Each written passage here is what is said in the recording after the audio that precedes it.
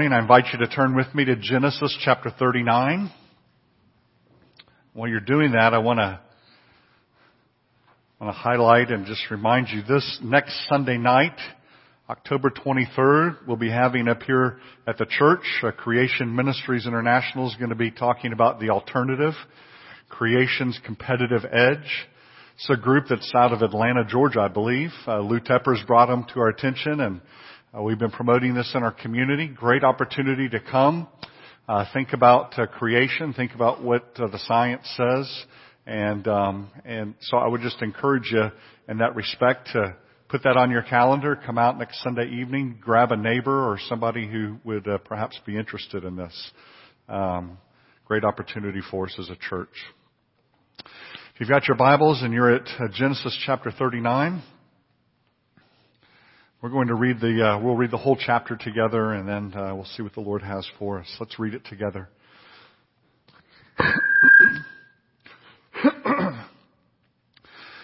Now Joseph had been taken down to Egypt. Potiphar, an Egyptian who was one of Pharaoh's officials, the captain of the guard, bought him from the Ishmaelites who had taken him there. The Lord was with Joseph so that he prospered, and he lived in the house of his Egyptian master. When his master saw that the Lord was with him, and that the Lord gave him success in everything he did, Joseph found favor in his eyes and became his attendant. Potiphar put him in charge of his household, and he entrusted to his care everything he owned. From the time he put him in charge of his household and all that he owned, the Lord blessed the household of the Egyptian because of Joseph. The blessing of the Lord was on everything Potiphar had, both in the house and in the field. So Potiphar left everything he had in Joseph's care, with Joseph in charge. He did not concern himself with anything except the food he ate. Now Joseph was well built and handsome, and after a while his master's wife took notice of Joseph and said, "Come to bed with me." But he refused. "With me in charge," he told her, "my master does not concern himself with anything in the house. Everything he owns he has entrusted to my care. No one is greater in this house than I am. My master has withheld nothing from me except you, because you are his wife. How then could I do such a wicked thing and sin against God?" And though she spoke to Joseph day after day, he refused to go to bed with her or even to be with her. One day he went into the house to attend to his duties, and none of the household servants was inside. She caught him by his cloak and said, "Come to bed with me." But he left his cloak in her hand and ran out of the house. When she saw that he had left his cloak in her hand and had run out of the house, she called her household servants. "Look," she said to them, "this Hebrew has been brought here to make sport of us. He came in here to sleep with me, but I screamed. When he heard me scream for help, he left his cloak beside me and ran out of the house." She kept his cloak beside her until his master came home. When she told him this story, that Hebrew slave that you brought us came to me to make sport of me. But as soon as I screamed for help, he left his cloak beside me and ran out of his house. When his master heard this story, his wife told him, saying, "This is how your slave treated me." He burned with anger. Joseph's master took him and put him in prison, the place where the king's prisoners were confined. But while Joseph was there in prison, the Lord was with him. He showed him kindness and granted him favor in the eyes of the prison warden. So the warden put Joseph in charge of all those held in the prison, and he was made responsible for all that was done there. And the warden paid no attention to anything under Joseph's care, because the Lord was with Joseph and gave him success in whatever he did. Let's pray. Father, we thank you for your word this morning, for the opportunity we have now to meditate upon it. And I pray that the words of my lips and the meditations of our hearts will be acceptable in your sight, for your glory and for our good. Amen. So this morning we're looking at the sovereignty of God. titled the sermon, God's Perfect Plan. One of the most difficult things about the sovereignty of God is believing it. Is believing that this God who has created us indeed is sovereign over everything, even our lives, and the details of the things that happen to us. I want to do something that we don't do much of, that we don't do a lot of, and that is I want to read a couple of snippets from some various confessions of faith this morning, okay? And I want to start with the Baptist Confession of Faith. The Second London Confession. It was written in 1689, and it says this about the decrees of God. Just listen to the way they lay this out. Now, the most ancient confessions are really just a summary, a summation, if you will, of what they found in Scripture. And so they were trying to boil it down to the basics in order to train and to teach. That's what early confessions and creeds were used for. So listen to the way the early Baptist confession describes the decrees of God. They say this: God hath decreed in himself from all eternity, by the most wise and holy counsel of his will, freely and unchangeably, all things whatsoever comes to pass. Yet so as thereby is God neither the author of sin, nor hath fellowship with anything therein, nor is violence offered to the will of the creature, nor yet is the liberty or contingency of second causes taken away. Now we're getting way in. But it's that first half that I want you to hear. That God from all eternity has ordained everything that would come to pass, and yet He hasn't violated the will of the creatures that He has created.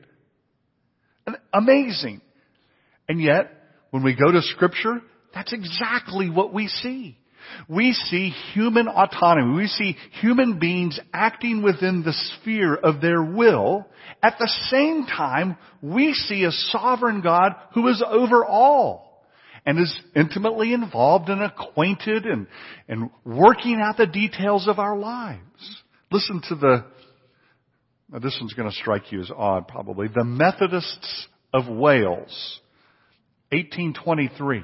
God from eternity, after the counsel of His own will, and for the manifestation and exaltation of His glorious attributes, decreed all that He would do, and in time and to eternity in creation, in the government of His creatures, and in the salvation of sinners of the human race. The Methodists were saying that God decreed everything that would happen in His creation, in their salvation, from before time began, in eternity past. Our own Westminster Confession. God from all eternity did, by the most wise and holy counsel of His own will, freely and unchangeable, ordain whatsoever comes to pass, and yet, so as thereby neither is God the author of sin, nor is violence offered to the will of the creatures, nor is the liberty or contingency of second causes taken away, but rather established. Now, those are creeds. I get it. Some of you are saying, show me in the Word. Right? And that's what I want us to begin to do. Because I think as we work our way through the life of Joseph, what we're going to see is God's fingerprints all over the place. And not just His fingerprints. Genesis 39 lays out for us. It says no less than 5 times the Lord was with Joseph. Now, He's not just saying the Lord was accompanying Joseph. The Lord was, there somehow aiding his spirit. What the writer of Genesis 39 is telling us is that the Lord He was amongst all of these details.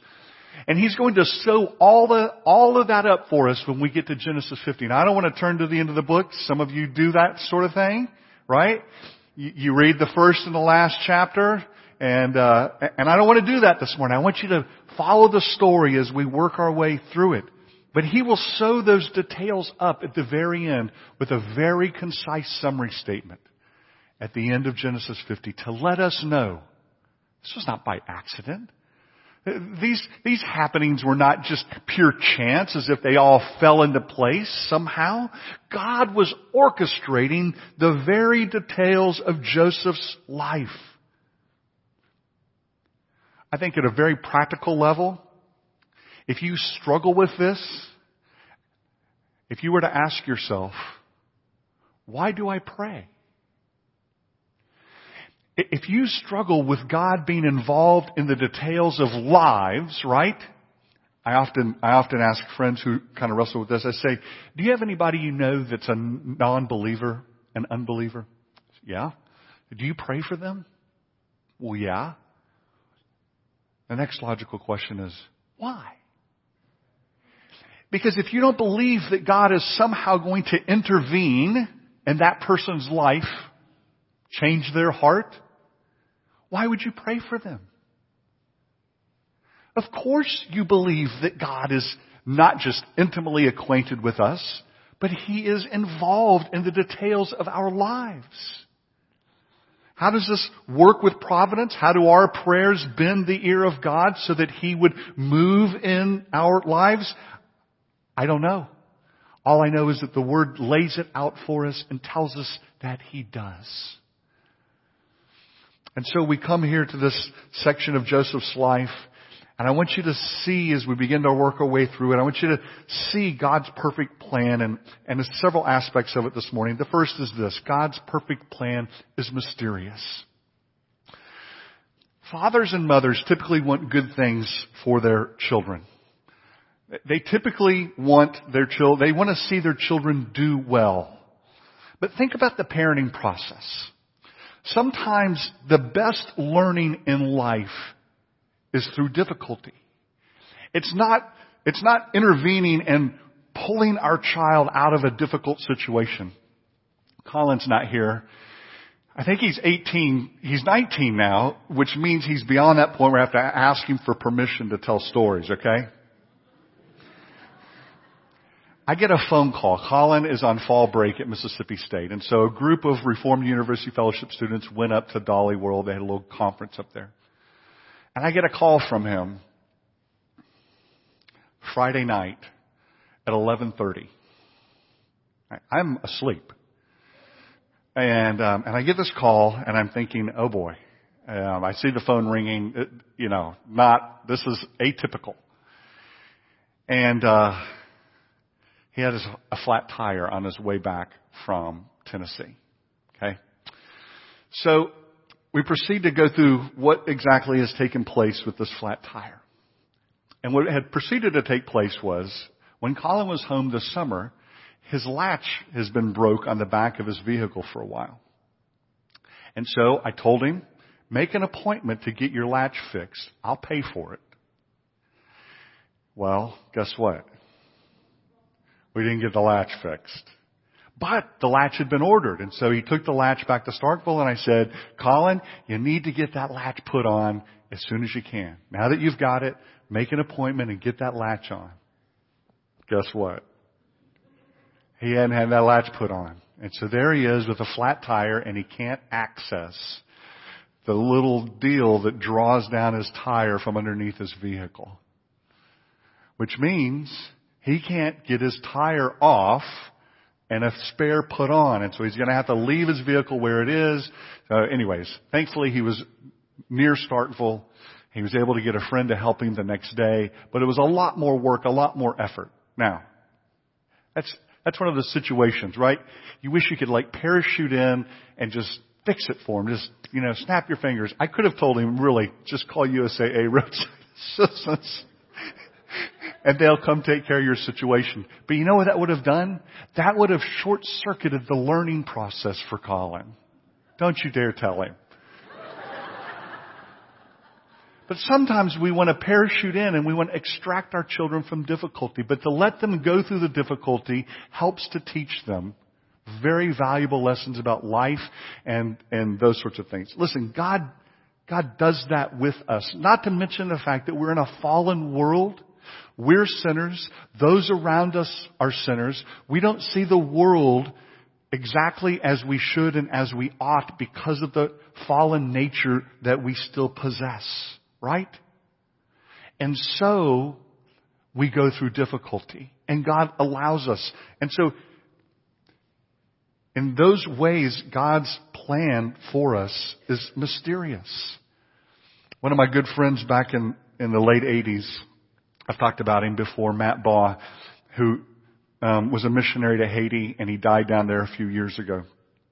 In the late 80s, Matt liked to drag race.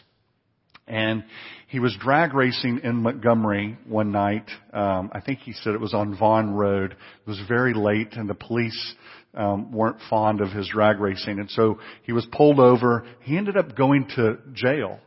And he spent a little time in jail. And it was during that time that he was thinking his dad or his granddad were going to bail him out. Instead, they let Matt stay in that cell. And it was while Matt was in the jail cell, for whatever period that was, longer than he thought he should have been in there, that the Lord reached out and grabbed hold of Matt's heart and changed him. And he was never the same, radically changed. Now, he would have told you, I shouldn't have been there. I was there too long. All of those sorts of things. When he was looking at it initially, it was a great travesty of justice. There were all kinds of people doing a lot worse stuff than Matt drag racing on Vaughan Road in Montgomery. But the Lord mysteriously used all of those details, not just to call Matt to himself, to call Matt to himself and to full-time ministry of the gospel. Sometimes all we see is the underside of the tapestry, right? Sometimes, most of the time, all we see is the knots and the mess, and we don't get to see the glimpse of the frontal side, what it is that God is doing. Rarely do we get to see that, but He's there and He's working mysteriously to bring a beautiful picture together on the top side. I was reflecting on this the last couple of days. And Jody and the ladies are finishing up their work in the orphanage in China. Jody's always loved photography. It was one of the early, and travel. It was one of the early things that brought us together. And I'll never forget, very early, we weren't dating. We just kind of knew each other. We were in college ministry together. And one evening after meeting at church, I saw Jody, and she had this photo album under her arm. And so I said, hey, what's that? And she pulled it out. She started showing me these pictures.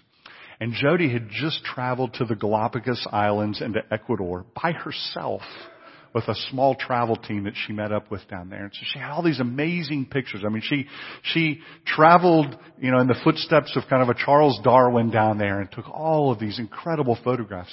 Jody had this desire when she was younger. She wanted to go and work for National Geographic or Life magazine or something. She wanted to go take pictures and tell stories. That was kind of this burning passion in her heart. Just the other day, as she was finishing up in China,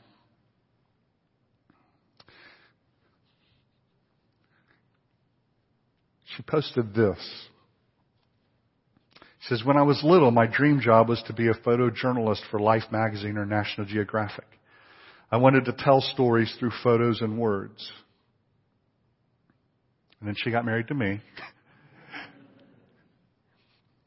Poor seminary student. And we began having a wonderful family. And life went a different direction. And she doesn't say that, but that's the in-between. She says, I realized this morning that God has granted me those childhood wishes. But instead of photographing endangered animals or unique landscapes, I'm telling stories of far more worth. For 2 years in a row now, I've traveled to a part of the world where few people ever get the chance to visit. I get to take pictures and videos and use my words to tell stories of children, beautiful and incredible children, that through these photos and stories, God is bringing children into forever families.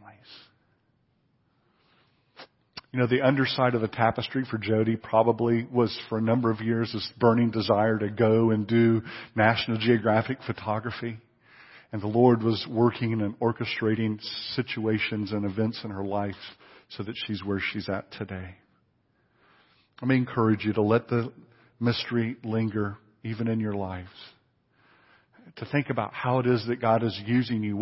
What are the circumstances in your life that have brought you to the place that you are now? Let that mystery remain a mystery for you about how God has orchestrated some of that. Here is Joseph, sold twice, finds his way into Potiphar's house. He's had this drastic swing in direction. He's doing everything the right way, and yet things completely beyond his control take control of his life. And everything comes crashing down. He ends back up in prison. How? Why? Imagine Joseph asking all of those questions. I've done nothing. Not realizing that the Lord was orchestrating all of these events for down the road so that he could be the Savior of his brothers and his family. Here's the second part. God's perfect plan is often difficult. And I was saying this, I was a little out of kilter a few minutes ago, but here we are in this sin-ravaged world, right? Looking through a broken pair of glasses at a broken world.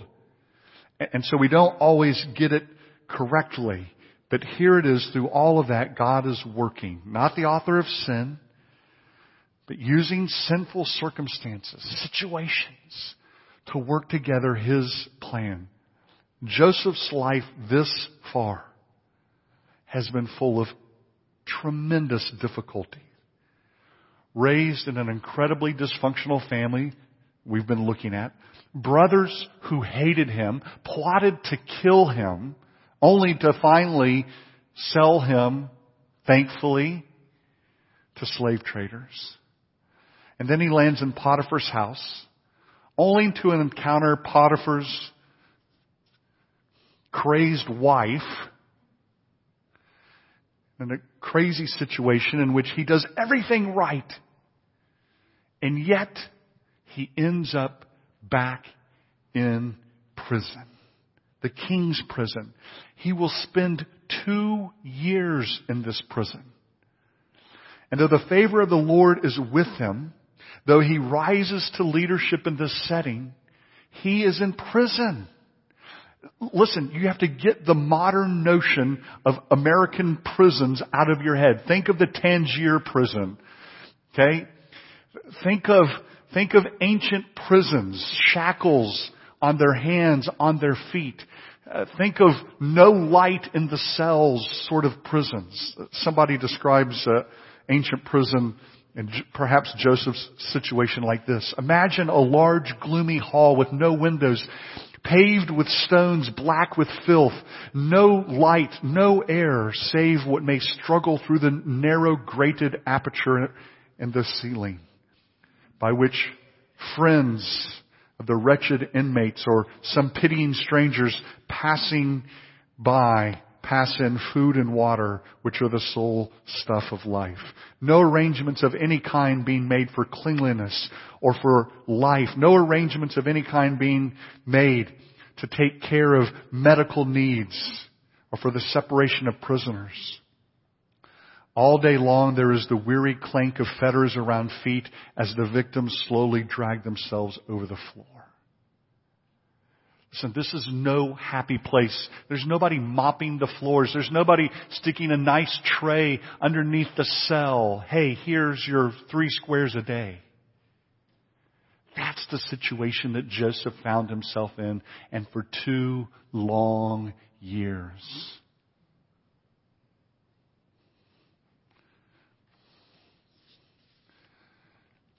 Situation was incredibly difficult. And God's plans, His perfect plan, often leads us into difficult places. I would challenge you, just make your way through the Bible.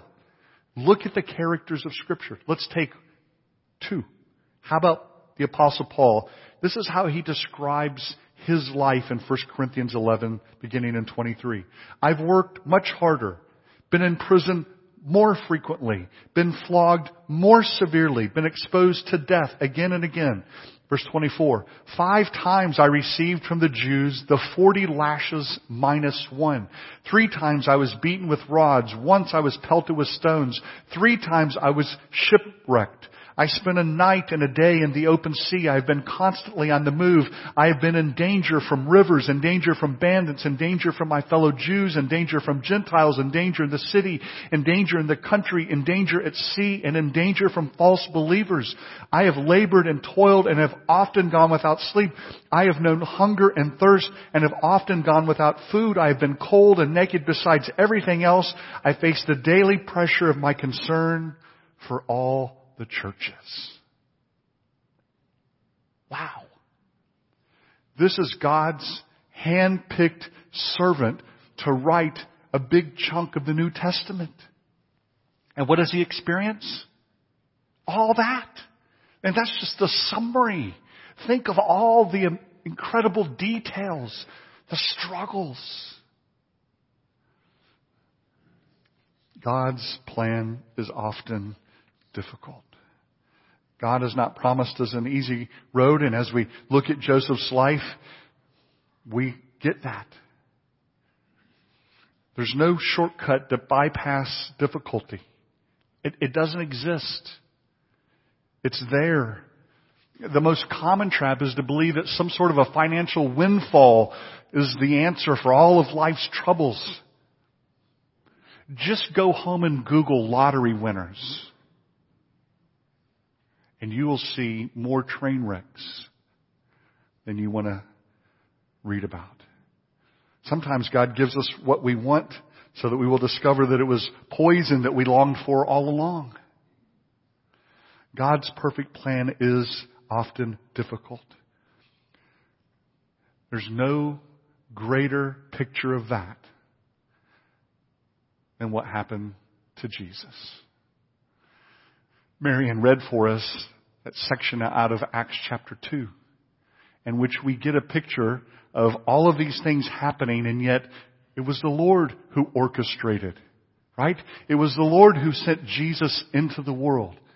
Were the events terrible? Absolutely. Tragic? Yes. Orchestrated by God? Yes. For our salvation. The final point is this: God's perfect plan is always good. Is His plan difficult? Yes. Does His plan cause us to scratch our heads sometimes? Is it mysterious? Yes. But guess what? It is always good. Here I'm thinking specifically of the children of God, but I think you could argue it no matter. But listen to what the Scriptures specifically teach us about what God is doing for His redeemed children. The Apostle Paul says in Romans 8:28, "And we know that in all things God works for the good of those who love Him, who've been called according to His purpose." Now, Paul doesn't say in some things. Paul says, and we know that in all things God works for the good of those who love Him. Now what Paul specifically is telling us here is that God is going to carry our salvation to completion, and everything will be working together for that salvation. Absolutely true. But He lumps in with that all things, every little event along the way. God is working together those things for our good. Was God at work in Joseph's life for good? I bet at the 12th month in prison, Joseph was probably scratching his head thinking, what did I do to deserve this? Is it difficult to see? Often. But that's when the truth needs to ring loudest in our ears and in our heart, right? That's when you cling to these passages. I've often had people tell me, you don't want to rush in.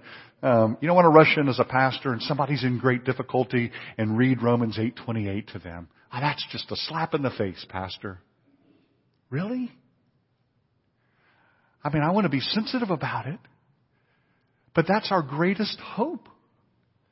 Our greatest hope in that moment is that God is working and bringing together and orchestrating all of these horrific, terrible events in my life for good.